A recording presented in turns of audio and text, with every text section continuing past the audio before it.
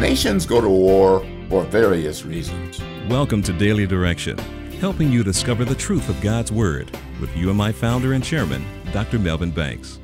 Nations go to war for many reasons: to gain more territory, to expand their religion, or to get revenge.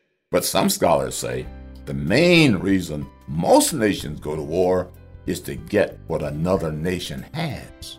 It might disguise its reasons for attacking, but underneath, it often hopes to receive some economic gain. The book of James, chapter 4, asks and answers the war question this way: what is causing the quarrels and fights among you? Don't they come from the evil desires at war within you? You want what you don't have, so you scheme and kill to get it. You are jealous of what others have, but you can't get it, so you fight and wage war to take it away from them. Yet, you don't have what you want because you don't ask God for it. James tells us that greed drives war and conflict, trying to get what we do not have. Long ago, God showed Habakkuk how greed and pride drove people into war. God spoke to say, "Wealth is treacherous, and the arrogant are never at rest.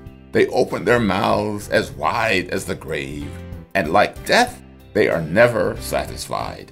In their greed, the powerful have gathered up many nations and swallowed many peoples."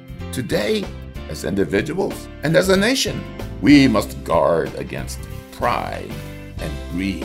They can lead to a great downfall. Thank you for listening to Daily Direction. If you want to go deeper in your study, visit preceptsforlivingonline.com. There you can subscribe to full Bible commentary lessons, video illustrations, and more resources to help you live as a more faithful disciple of Jesus Christ. Visit preceptsforlivingonline.com and get your resources today.